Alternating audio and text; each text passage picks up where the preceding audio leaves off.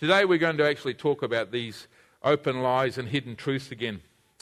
Remember last week we talked about you need to struggle with temptation. You've got to fight it, unless you're fighting temptation, you're really not doing it. And the only thing that happens when you start fighting temptation is you lose. Because the bottom line with temptation and the bottom line with focusing on the thing that's causing you the grief is that you're focusing on it, and as soon as you begin to focus on it, you're giving it more power.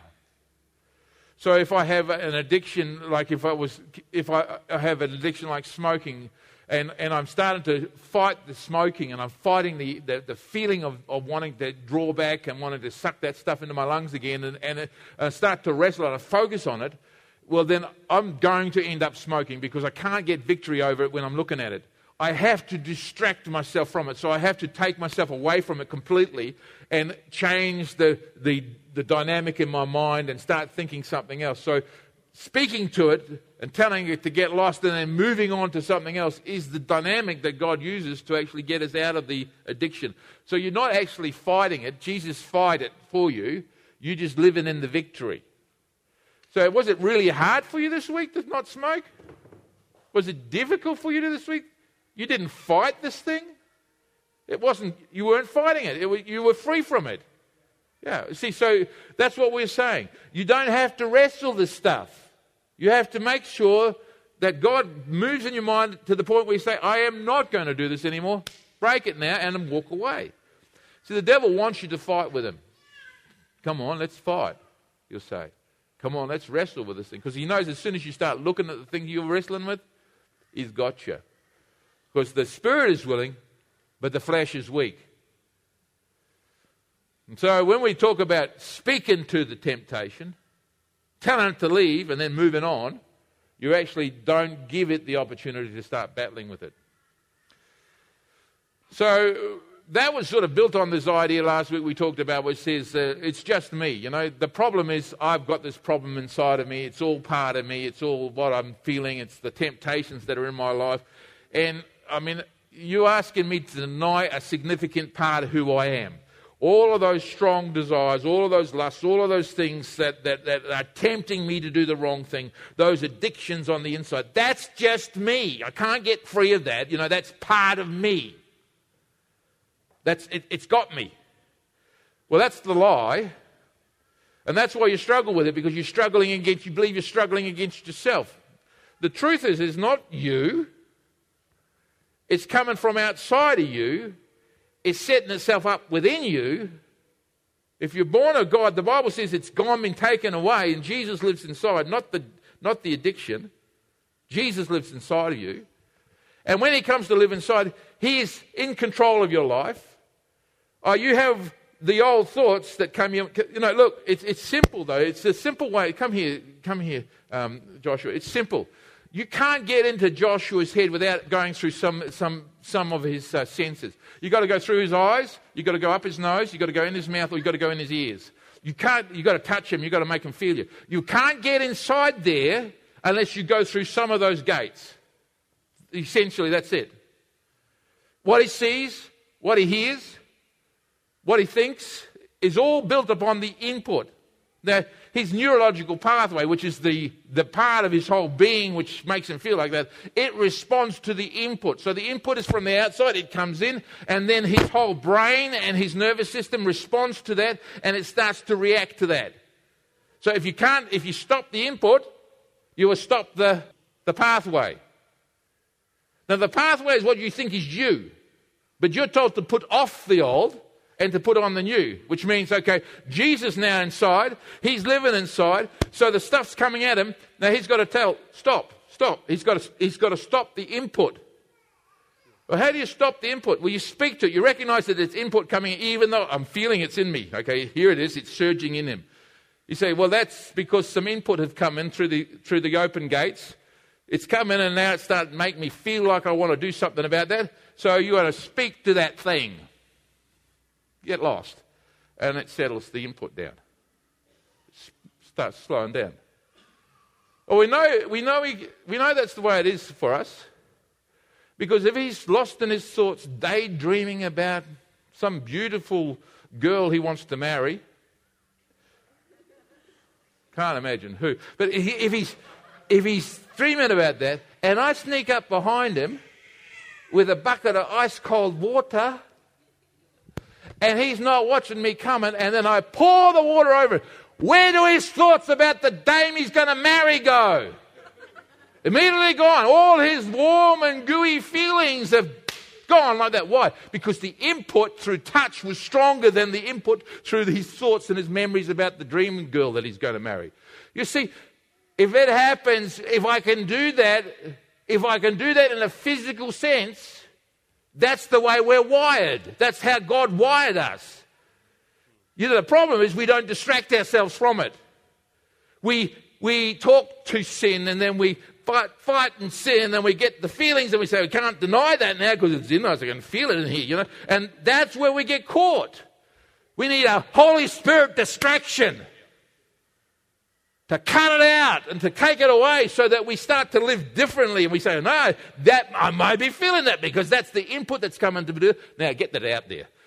Put it out. And I'm going to walk in the Spirit of God. I'm going to walk in the new life. I'm going to walk clothed with Jesus in righteousness and holiness. You can sit down there. You can cut it out later. It won't go in the thing when you listen to it. Who listened to the sermon this week? I did. I listened. It was good. You should listen. If you didn't listen to the sermons, if you haven't listened to this series of sermons, you need to go back onto the webpage and listen to them. And listen to them carefully. Some of them are long. One of them is long. The others are shorter. But listen. Listen to the sermons. I really believe that God is speaking to this fellowship about getting ready, getting pure, getting clean. And He's giving us the keys to do that. I really believe that. I believe I think Jesus is coming soon. And I think that, you know, we're going to be taken away and He's fixing us up before we go. I really do. I strongly believe that. Okay. So this is what we have to beware of. The devil wants us to own something in us that he can excite from without so that he can have a foothold within. Let me explain that to you. He wants to... Look, the person who is not a believer, who hasn't asked Jesus to come into their lives, they live in there and the devil's got control of their lives. I mean, the idea is that you're going to serve somebody. You either serve the devil or you serve God. You're not free agent. You know, if you think you're a free agent, you're not.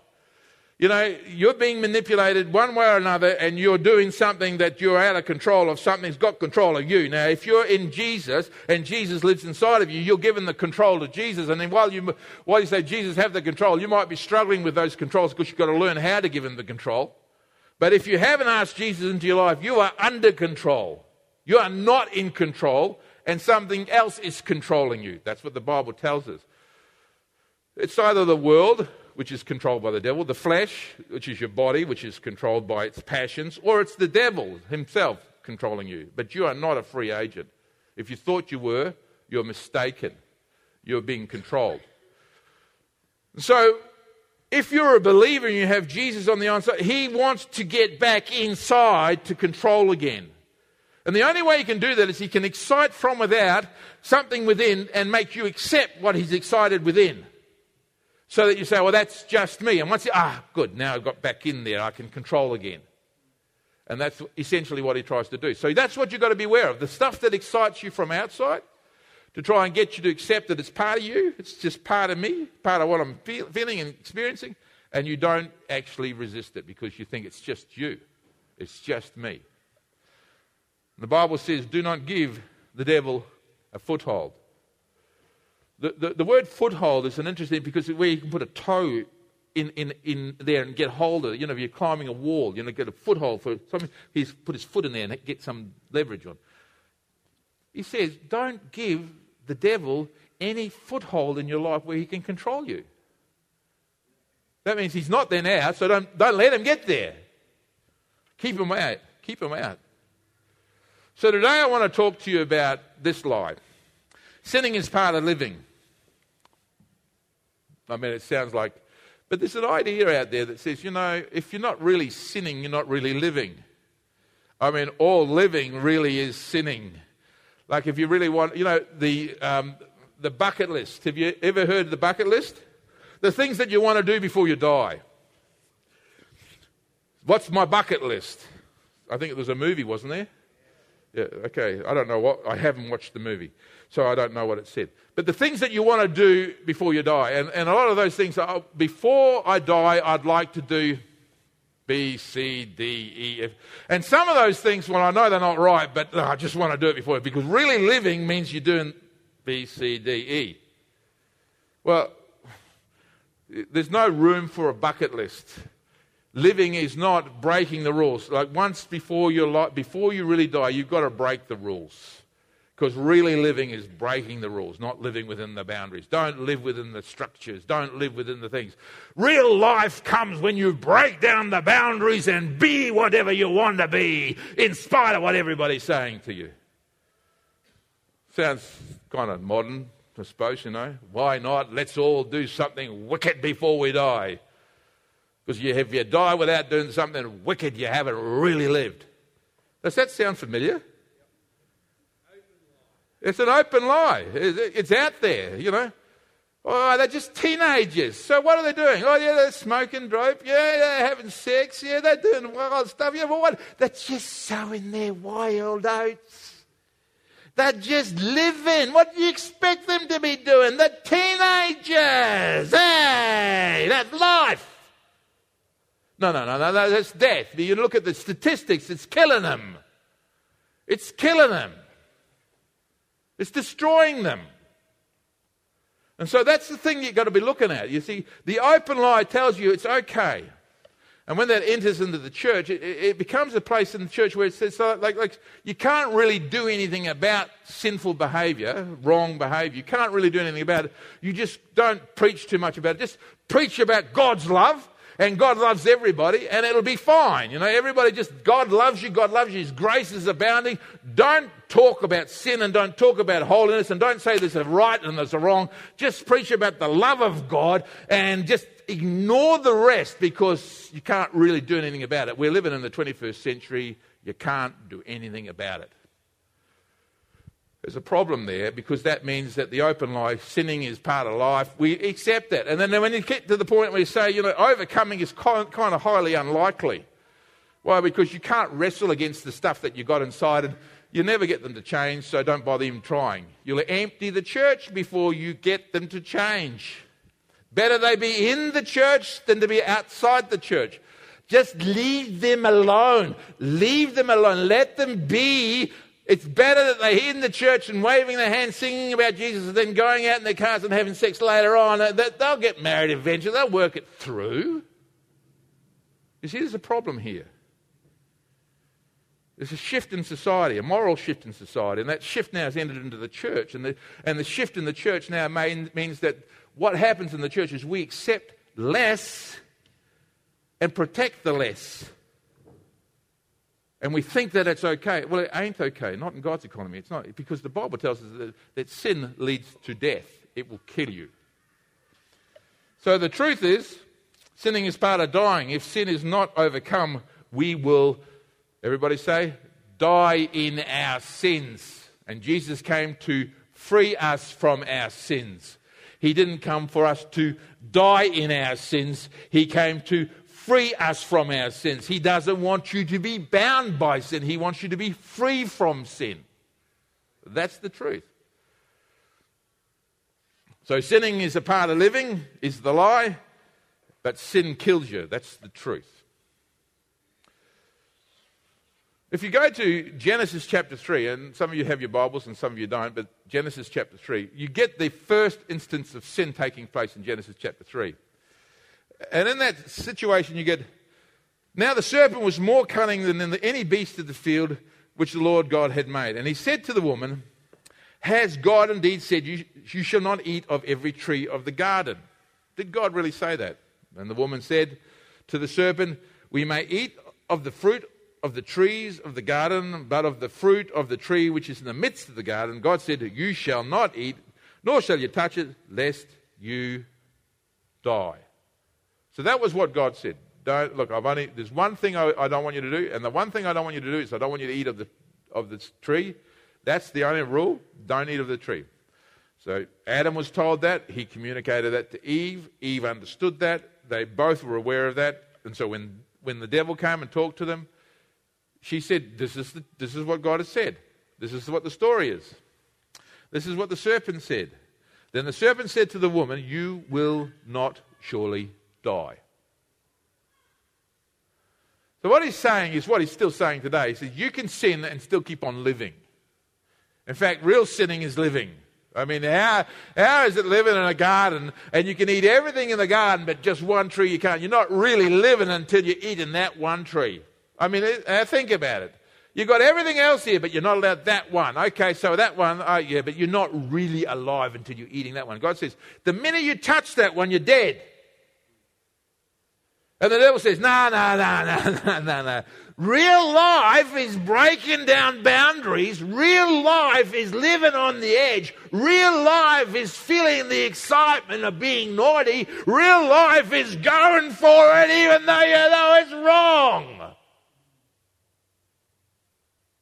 That's real life. So he's saying the same thing today as he said years ago. You will not surely die. But the truth is, if you do sin, you begin to die straight away. And sin, when it is full grown, brings forth death. That's what the Bible tells us.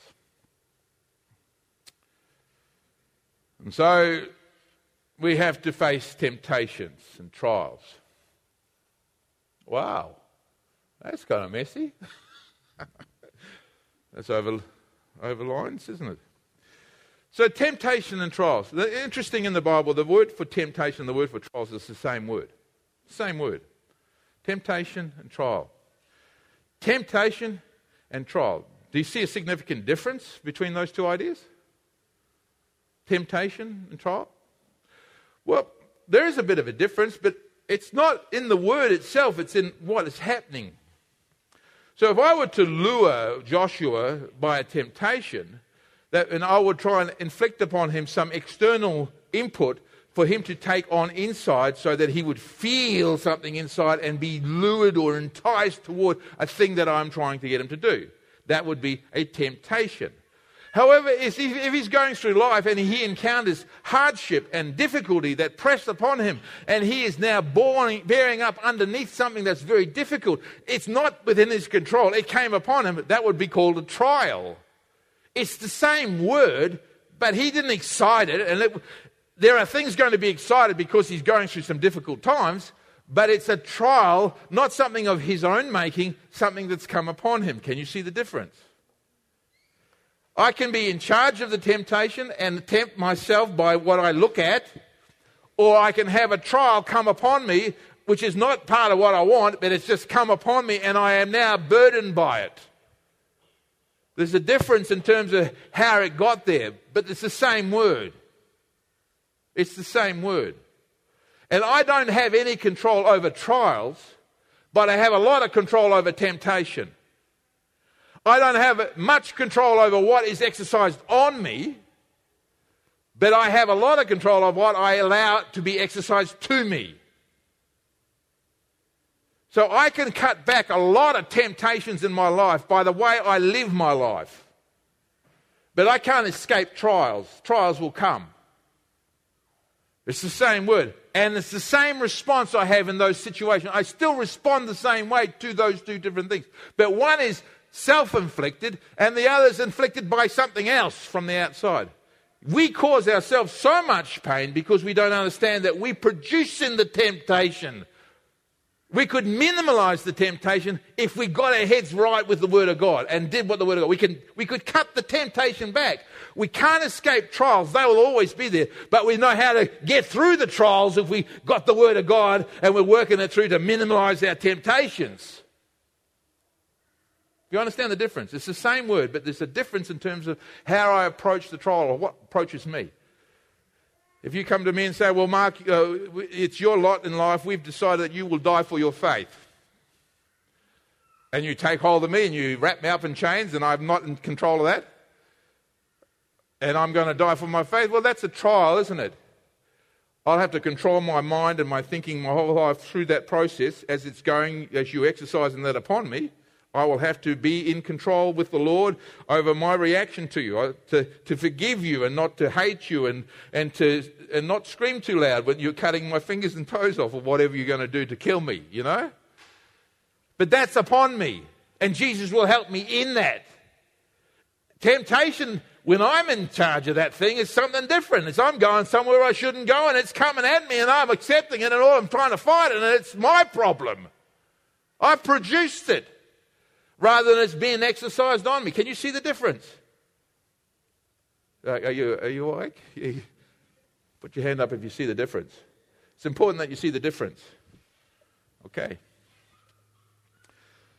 And Jesus actually prayed a prayer. Now, this is a really interesting prayer because this is the thing that really set it up for me in terms of thinking about sinless perfection. And we all hate that because it's like something that we don't want to think about. You know, what do we mean by sinless perfection? We mean that I can get to a place where I don't sin anymore, that I live perfectly before God. I live without sin before God. Yeah, okay. Matthew chapter 6. It says, and this is the prayer that Jesus got them to pray. This is he said, this is how you pray on a daily basis. He said, don't touch the screen.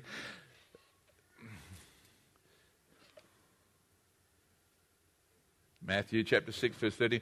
And do not lead us into temptation, but deliver us from the evil one. For yours is the kingdom, and the power, and the glory forever. Amen. Now, I thought, you know, when I think about this, I think, Jesus, you're being unrealistic. If I believe that sin is something that I have to experience as part of my life, then for you to ask me to pray, lead me not into temptation, would be a folly.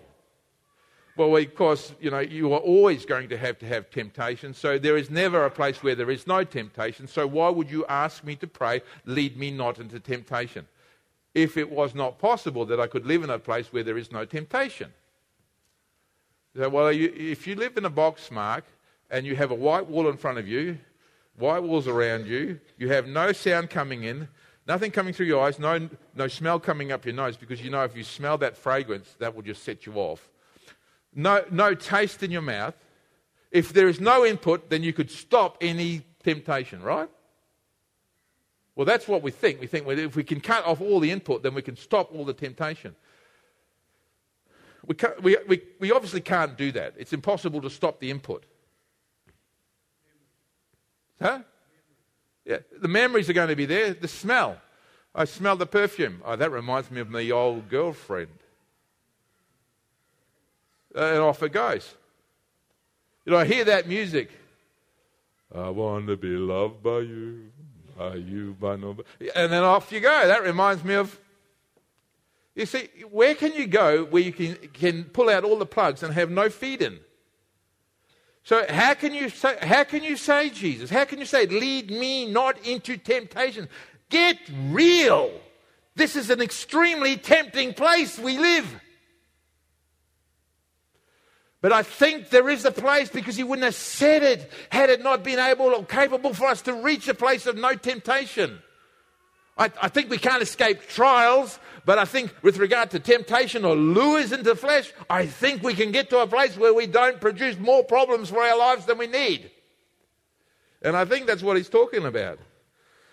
Jesus says in Matthew chapter 26, verse 41, he says, watch and pray lest you enter into temptation. Now, he said this when they were in the garden. Remember, he's gone to the garden. He's just before he's got crucified or going to be crucified. And his disciples are sitting in a little huddle there. And he says, now, guys, he says, I'm going to go and pray over there because there's some bad stuff coming down. There's a trial of humongous proportions about to take place. A trial, a temptation of humongous proportions is about to take place. He says, I want you to huddle here. He says, I want you to watch and to pray that you do not enter into temptation, because you are going to be tempted.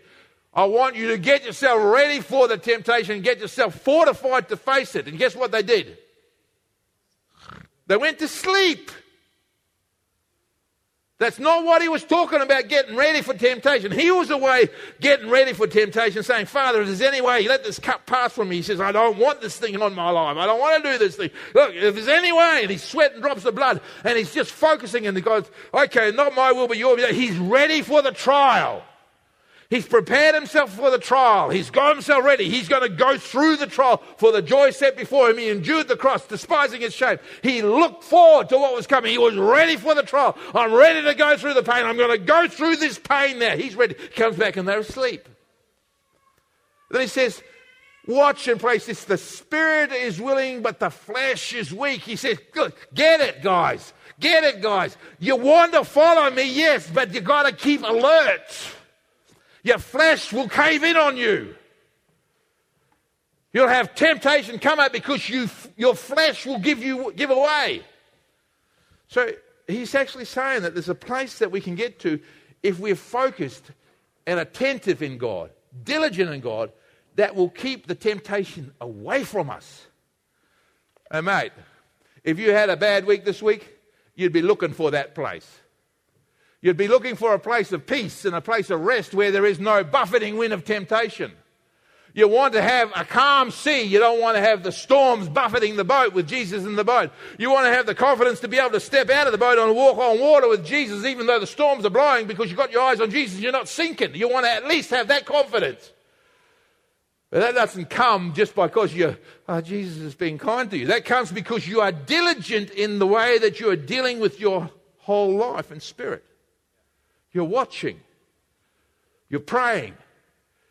See, overcoming Christian life doesn't come with a magic wand. You know, like you come on and I hear this and I like to think that God can do this, and I think that God can do this.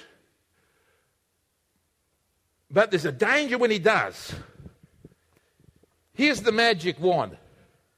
Boom, boom, boom, boom, boom, boom, boom. When I touch you with the magic wand, boom, boom, boom, all your sins will go away and you will never be tempted again. Boom, boom, sting, bing. And all of a sudden he's standing there, Jesus delivered me from my pain. Yeah, I like that. He's capable of doing that. But you know what?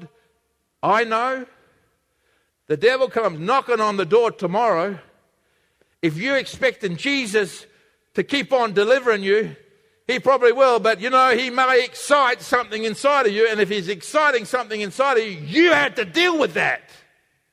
Biblically. You have to deal with that. Jesus says, I break the chain, now you put it off. And if you think, I'm feeling it there, or Jesus didn't, you're stuck, you see, now you're stuck. It's come back and it's owned you again. Yeah, I hear bloke and he comes and he says, Jesus delivered me from this sexual sin I had. And I think, that's great. Yeah. He was a minister of religion.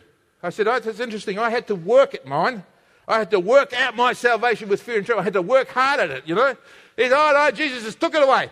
Like that. That's fantastic. I said, I wish that would happen for everybody. Yeah, that's what happened to me. 2 years later, he was dismissed from his ministry because he was having an affair. It's because he wasn't honest. He wasn't honest. And the honest thing is, you know what? Yes, Jesus can break it like he broke it with Quentin. But Quentin needs to stand up because the devil will come back, he'll knock at the door. He'll make those things go on and on. And then it's up to Quentin now. I have to work at sanctification. Yes, God does his work and you must do yours. It's both. It's not one or the other, it's both. So once he breaks the chains, you got to say, I am free now. And the devil comes, makes you feel some things, and you go, no, I'm going to stand in what I have. I'm going to stand in my freedom, and I'm going to speak to that now. I'm going to speak to that now. I'm going to restrict that now. I'm going to walk in newness of life. It would be nice to say all the bad feelings will go away, but I know that's not the truth. It doesn't happen that way. And you have to watch and pray that you do not enter into temptation.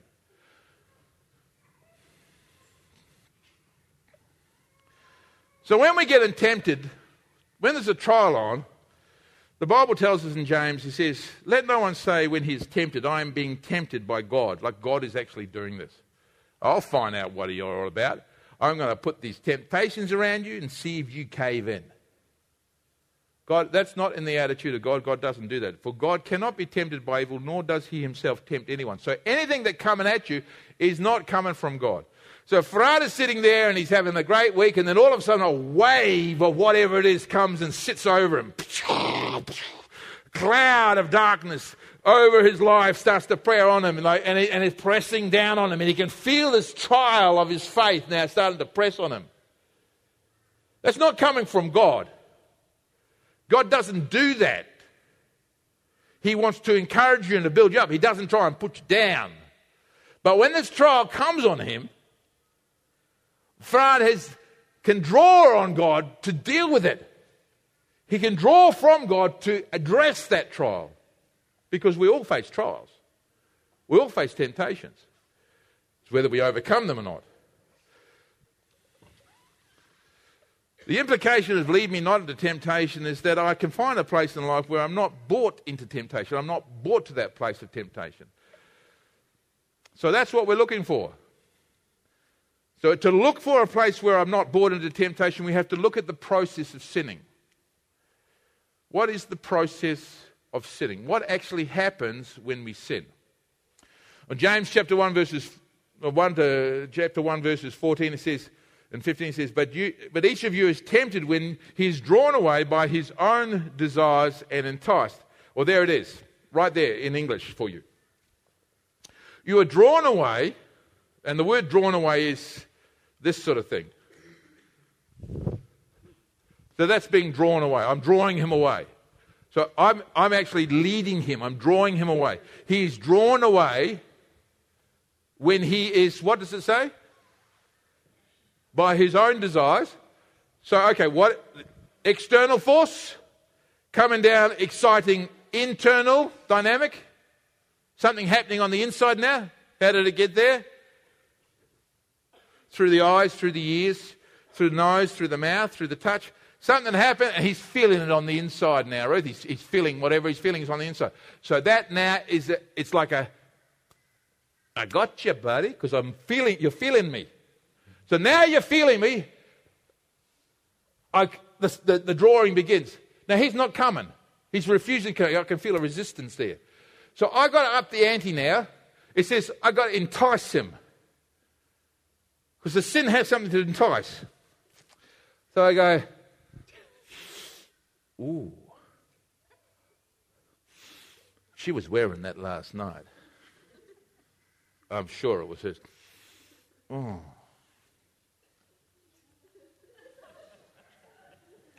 You see? What are you feeling? You got to breathe. You'll die. So as soon as he starts to breathe, now he's feeling he's enticing him, you see. So now listen, this is all external to him. As the believer is external, he is now being enticed and drawn. It's like the bait on a hook when you're fishing. If you can make the hook and the bait look like a real fish, you got the fish. My son will tell you, it's not the real meat, it's the plastic. It's the plastic one that wiggles like the real fish. It looks like a real fish, and you put it in there, and then the skill is, throw it in there, and then you wiggle that thing. And the fish looks at it. You know what? The skilled fisherman studies how the food that the fish eats swims. And then the skilled fisherman says, I want that flathead. The flathead, he does this. He eats these fish. And those fish swim like this. So that looks like one of those fish. I'm going to throw it in front of the flathead. It's not a fish. It's not even look like it. But it wiggles like that fish. And he moves it with his rod like that. And it jumps up like that. And it comes down like that. It jumps up like that. And it comes like that. Jumps up like that. And that. And he does that in front of the fish. And the sleepy flathead, look. Well, that looks like something to eat. I threw the eye again. Because the smart man, he's put some fish oil on the plastic, so it doesn't smell like plastic. It smells like fish oil. Smells like what I usually eat. And it moves like it's going to be. You know what? I'm going to have a bite. Dunk. Bang, you got it. That's what the fisherman does. That's what the devil does. It's exactly what the devil does. He puts it right in front of you. You know you want that. You didn't move. You're dead. Oh, let's just move that a little bit there. Whoa, you eyes, pick it up. You just moved. I saw you move. I could smell that. Oh, yeah. I'm watching you now. And the excitement is started. The neurological pathway is now excited. There's a track of emotion, and there's a track of passion, and there's a track of all this stuff going on inside of you. You're feeling the pain on the inside now because you're focusing on the thing.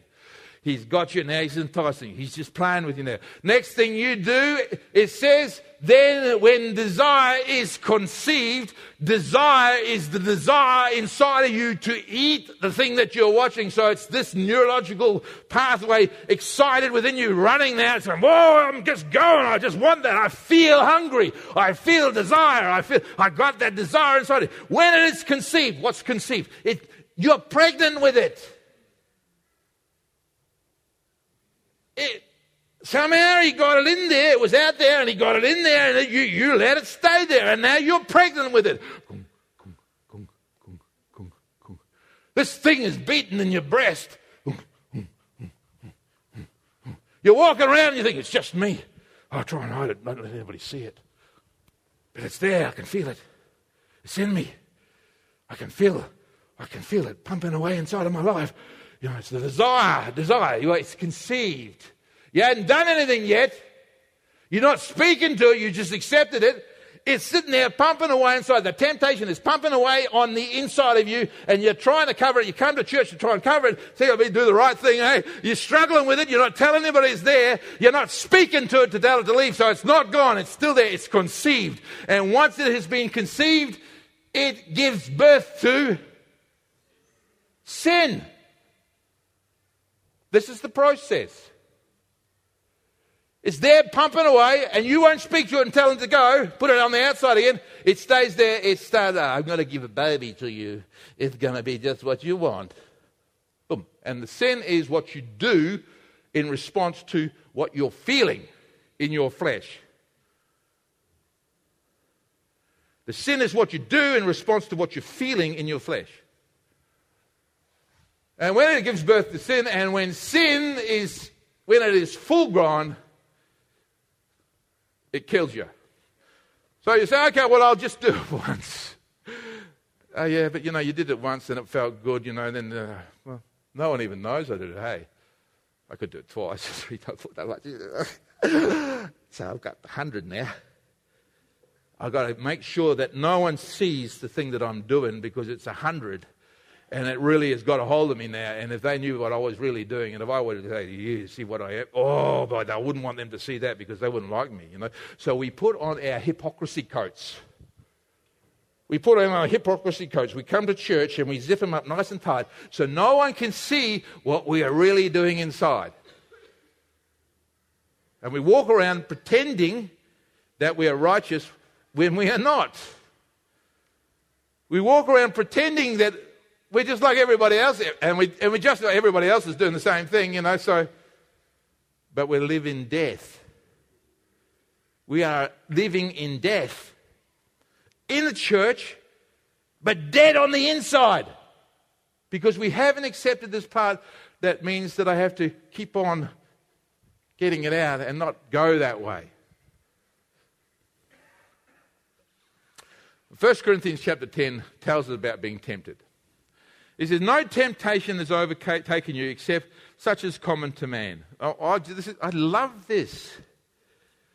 This is really comforting for me. And I'll tell you why it's comforting for me. Because most of us, if I were to actually sit you down privately and not bring you out, but I said, what's your besetting sin? What is your little besetting sin? What's that mean? What's the thing that you keep on doing that you know you shouldn't do? The thing that's got a hook in you. Some of you sit there and say, I know it sounds really sick, but this is what I do. This is the little thing that I do. I don't want to do it, but I do it. It's just me, because you accepted the lie. But you think somehow you are not common. That somehow you're different to everybody else. But listen, we're all the same. There's nothing here different. The very things that you struggle with are the very things that we struggle with. It doesn't matter what the label is, it's the same struggle, and the things that we struggle with are common to man and women. They're common. Everybody has the same struggle. So turn to your brother and sister beside you and say, it's cool, hey, it's cool. It's all common. And if it's all common and I'm Mr. Average, I can tell you what you're doing. Did you hear what I just said? If we're all average, I can tell you what we're doing. Why? Because if I've felt it, if I struggle with it, you probably felt it, and you probably struggle with it too. So you can try and hide it and put a fancy coat on top of it, but I know what's going on inside because I'm average. And if I struggle with it, you struggle with it. That's just the way it is. So if I can have freedom, you can have freedom. If Jesus can set me free from it, he can set you free from it.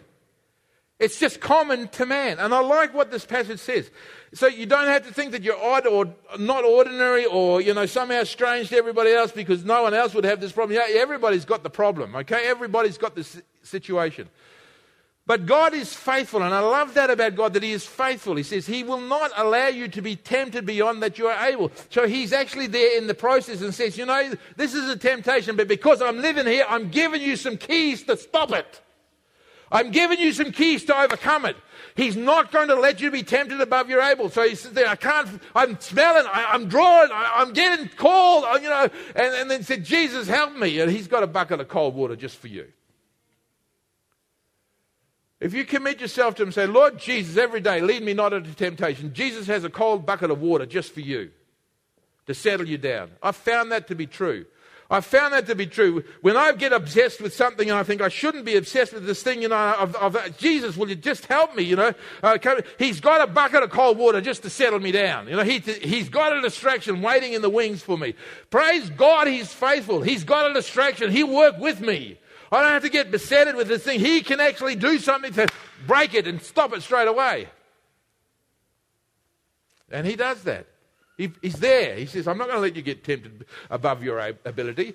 So everything that comes at you must be within your ability to overcome.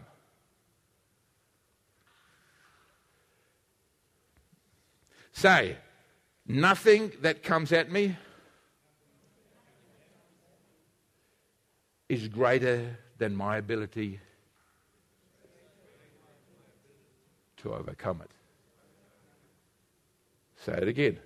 Nothing that comes at me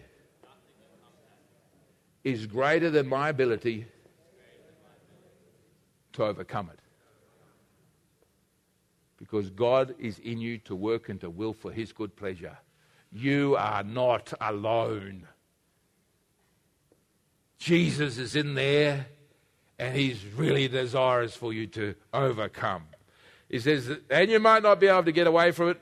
He says that you may make a way to escape, that you may be able to bear up underneath it. So you might not be able to change the circumstances that you're in. It might be your job, it might be your boss, it might be injustice, it might be circumstances, it might be physical liability, it may be things you cannot change. But he will give you the ability to bear up underneath it so it does not stop you from being overcoming. You will have victory. Amen. And this is the way you have victory. It's quite simple, really. Everybody read it with me. This is, I say then, walk in the Spirit, and you shall not fulfill or gratify the lusts of the flesh. It's simple. It's so simple, so profound, yet it's something you have to recognize you have to do. You have to walk, keep in step with Jesus every minute of the day, watching what's happening about you, watching and praying, putting your mind on what Jesus wants, on the Spirit. He says, and if you do that, you will not get caught with temptation. Well, that's what we want, isn't it? Isn't that what we want? Not to get caught by temptation? There's the answer. It's simple, eh? So here's a key of how to do that in a practical sense. And I love that song that Jade sang, Rejoice in the Lord Always, because I think in this passage of Scripture in Philippians, we get a good understanding of a process of resistance. Paul, in this situation, is in jail. The trial has been fairly difficult, and he's suffering. But if you read the book of Philippians, you would not get it that he is in suffering. You would think that this guy's maybe on a holiday somewhere. But he's going through difficulties because he doesn't know whether he wants to choose to live or whether he wants to choose to die. He's caught between the two. He says to die is the bit. It's so bad where he is that he was just longing for death. He says, I want to die, it's so bad. So don't think that he's not suffering. He's suffering. But he says, I don't know what to choose. He says, it's better to go to be with Jesus than to be with him. Yeah, I'd like that, And he could quite easily do that. Just speak bold words to the wrong guy and they'll chop his head off. So he could quite easily exercise that. But he says, I'm torn between the two. He says, I'll stay for your sake. So I'm going to keep on enduring the difficulties of this prison cell because I'm going to write this letter to you. And I'm glad he did write the letter to us that he endured. Okay? So this is a difficult situation he's finding himself. And then when it comes to chapter 4, verse 4, we get an insight into how he is staying buoyant in this trial, in this difficult time. Listen to what he says. He says, rejoice in the Lord always.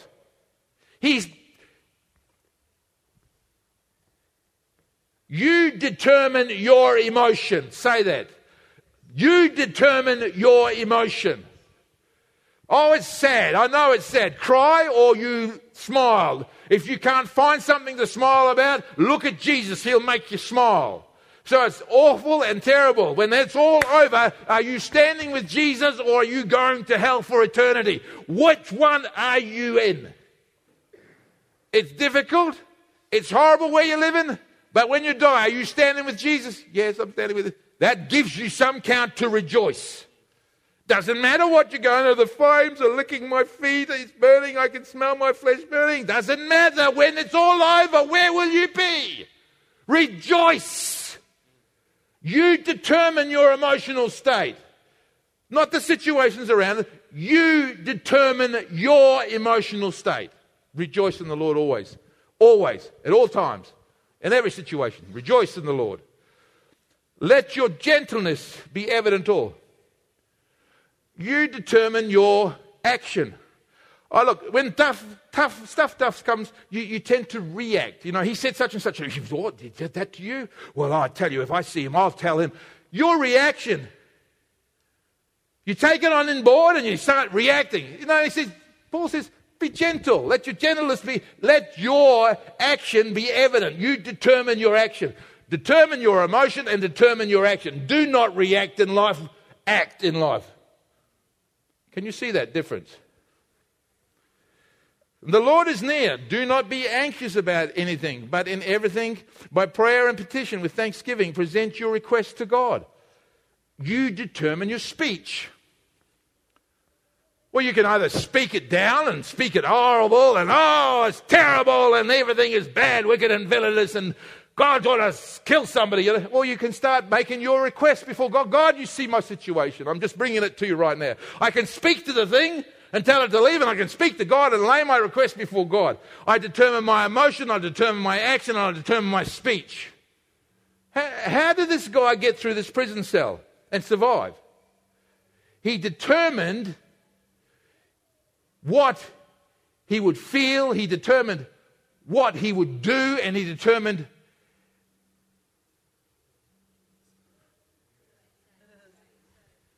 what he would say. I'm hearing my phone.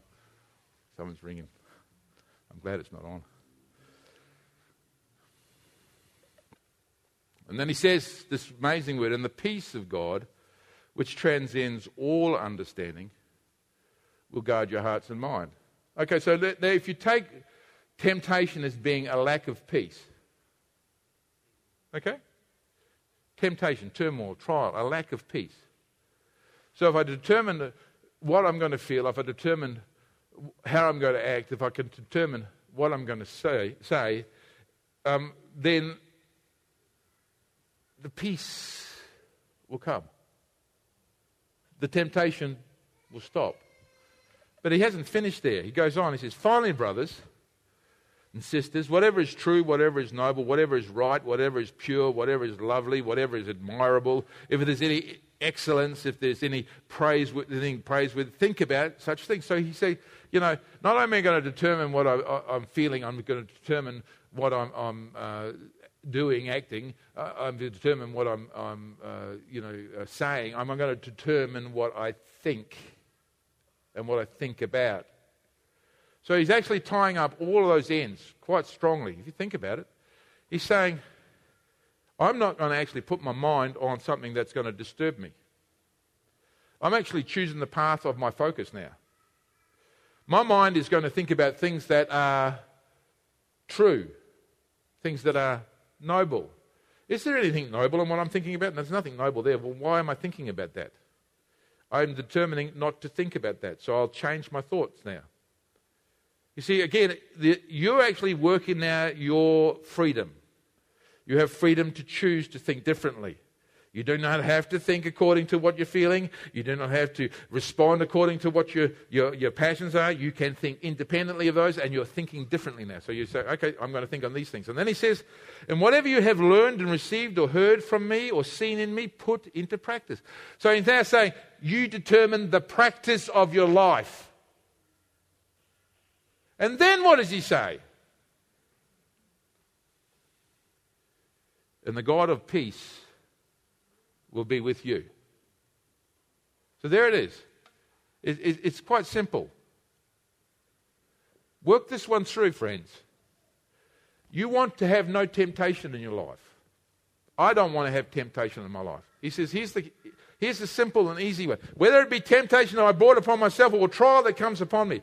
If I determine my emotion, if I determine my action, and I don't react, if I determine my speech and I speak to the right thing and I tell God about it, if I determine my meditation, what I'm going to think about, and I determine my practice, he says, God will be with you and the peace of God will guard your heart. Listen, friends, walking through life is not walking from one storm to another. It's walking in peace. Walking in peace. In the midst of the storm, it's walking in peace. He says, you don't have to worry about the waves and the temptations and the stuff that buffets you. You don't have to worry about it. Just do these things. It's the hand of God. Think it's 5 things. 5 things. The hand of God to stretch you out and pull you out of the water. Number 1, determine what you're going to feel. Always rejoice in God. Don't give away to the emotions to say to be depressed and anxious and fearful. Don't give away. Always find something to rejoice in. Always find something to act. Don't react to things like hit him back or something, or act according to the Word of God. Always look at your speech and speak to the problem and pour it out before God. Always determine what you're going to think about. Don't put something in front of you that's going to make you feel sloppy in your brain. If you listen to that music and that music makes you feel sloppy in your brain, stop the music. Get something that makes you feel strong in your mind. Don't watch that rubbish on TV if it's making your head go sloppy. Turn it off. Watch something that will encourage you. Choose your meditation. And choose your daily practice. This is how I am going to live my life from this day on. That's the hand of God right there. If you do that, He will pick you up. And He says, my peace I leave with you. Not as the world leaves it, but I give it to you now. You will not enter into temptation because the peace of God will be all around you. You look at that, you'll find why you struggle. You look at that, you say, what am I doing that's producing the struggle? It's my reaction. As soon as somebody comes at me, I immediately go, bah! I'm quick to speak. I'm slow to listen. I react too quickly. That's the thing that's causing me my problems. Well, fix it up. You might fix up the situation. You might walk in liberty. Amen? There's a zombie church in the book of Revelation. I'm finishing now. the zombie churches in the church of Sardis. This is what it says. And to the angel of the church of Sardis write, we usually talk about the Laodicean church as being typical of us, but I think all of the churches have got some aspects of problems in them. And we have a little bit of Sardis in our church today, not just this church, but I think in the church, right across. These things say to he who is the servant, he who has the 7 spirits of God and the 7 stars, I know your works, that you have a name, that you're alive, but you are... So that's the problem. You see, we have a name that we are alive. And a lot of churches have a name that they are alive, but when it comes to sinlessness, they are dead because they got lots of things happening around them, but they covered it all up with a coat. The kids are having stuff. The adults are doing stuff. It's the problems in the church that the church is dead because the same statistics that describe marriage breakdown in the world are replicated in the church. So as many people are divorcing in the world, the same amount of people are divorcing in the church. What does that mean? There's the same amount of immorality in the world as there's the same amount of immorality in the church. There's the same amount of problems in the world as is recurring in the church. This is because the world is in the church? No, because people in the church have not learned to be sinless. They learn to sin the same as, not to sin less than the world. Because if we'd learned to sin less than the world, the stats would report that there was a significant difference. There are people who are convicted of stealing don't come from the church because the church doesn't steal. They sin less than those who are in the world who rip off the government or steal from the government or do whatever they do. See, when the stats tell us that the church is showing the same amount of sin as the world, we know that the church is dead. It's just put a coat on. Which is a problem, because if you live in your sin, you will die in your sin. And this is not a good thing. I know that it works that you have a name that you're alive, and some of us think that we're alive because we've got lots of people in the church, and they think because there's lots of people in the church, then the church is obviously alive. We have lots of nice music, we have lots of modern stuff, it's obviously alive. Be watchful and strengthen the things that remain that are ready to die. The death process is already there. It's already eating away, and you can have a full church, but it be a dead church. God help us. For I have not found your works perfect before God. Remember, therefore, how you have what you have received and what you had heard, hold fast and repent. That's change. Stop sinning. Therefore, if you will not watch, I will come to you as a thief, and you will not know the hour that I come. And you have a few who, it says here, you have a few names even in Sardis who have not defiled their garments. So there was a couple of people learned how to live right. He says, he who overcomes shall be clothed in white garments, and I will, listen to this is the scary part, and I will not blot out his name from the book of life. Do you hear what he just said? What he said, if you think that you can sin and escape, you are probably going to get blotted out of the book of life. Because that's the quick way to hell. Sin will kill you. Remember the lie? Sin is living. The truth is sin will kill you. So you get this opportunity to overcome sin. If you don't take this opportunity to overcome sin, then you're obviously dead and you'll be blotted out from the book of life. Not a nice idea. Probably Calvinists don't like that idea, but that's what it says. I can't say anything about that. He just said that. In 2 Peter we're told, and the day of the Lord will come like a thief in the night. The heavens will disappear with a roar, the elements will be destroyed by fire, and the earth and everything done in it will be laid bare. Since everything will be destroyed in this way, what kind of people ought we be? You ought to live holy and godly lives as you look forward to the day that God is coming, and speed it's coming. He says, the day will bring forth the destruction of the heavens by fire, and the elements will melt with the heat. That's what's going to happen. But in keeping with the promise, we are looking forward to a new heaven and a new earth with righteousness dwells.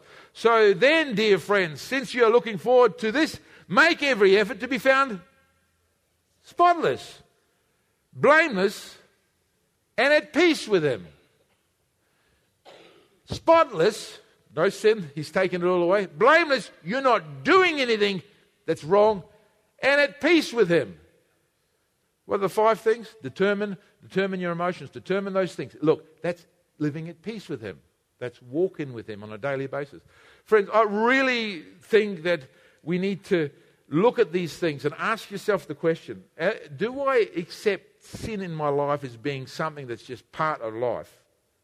If that notion is there, if you think, I know it's wrong, but I have an entitlement to do what I'm doing, then you've got a problem on your hands. I don't know what you're doing. Are you doing something illegal financially when it comes to your work? Are you doing whatever you're lured to? What are you doing? The Holy Spirit would have already spoken to your heart. He would have told you that's not right. You know, if somebody found out about that, you'd be gone. If it's a criminal thing. You know, if it's a moral issue, you already know inside of, you know, have you accepted that's okay? If you've accepted that's okay, you've got to deal with this thing because it's killing you. And I'm speaking like a voice in the night saying, shining the light into you. Jesus, if he came back today and you had not dealt with this thing, he will blot you out. That's the scary thing. He says spotless. He says blameless. He says at peace with him. Are you at peace with God, or is there something nagging on the inside that says, that's not at peace with God, but I'm ignoring it? Oh, that's just life. Don't let it stay there. It ain't life, it's death. Deal with it, deal with it, deal with it. Smack it, hit it, get out of it. Get into life. Amen? Okay, let's stand up.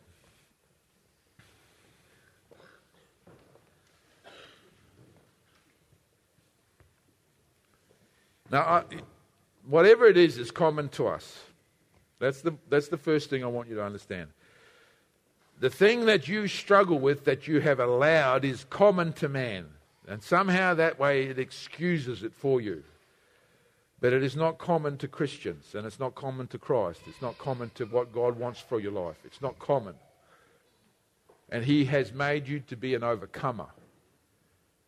He has called you to be new on the inside. He's called you to put off the old, to be renewed in the spirit of your mind, and to clothe yourself with the new, which is created in his likeness and his holiness. Now, I can't look into your heart, but I know God is by his spirit right touching you right now. But I want to let you know, you need to respond today for this. If you can look inside your heart, I want you to close your eyes, because I don't want anybody to look around now. I'm not going to look around. If inside you have tolerated sin, you said, it's okay, I know God doesn't want me to do it, but I'll just leave it there. It's okay. God loves me. God's love is bigger than that sin. If you're tolerating that, you're dying. You're dying now. You're in the throes of death. It's time to live, friends. I want you to respond to God, and I want you to give it to God, and I want you to make a determined purpose to change that this week. So if that's you and you're feeling that, I want you to pray this prayer. I want everything quiet now because I don't want to hear your voice. You pray it on the inside. Jesus, you have found me. You know me.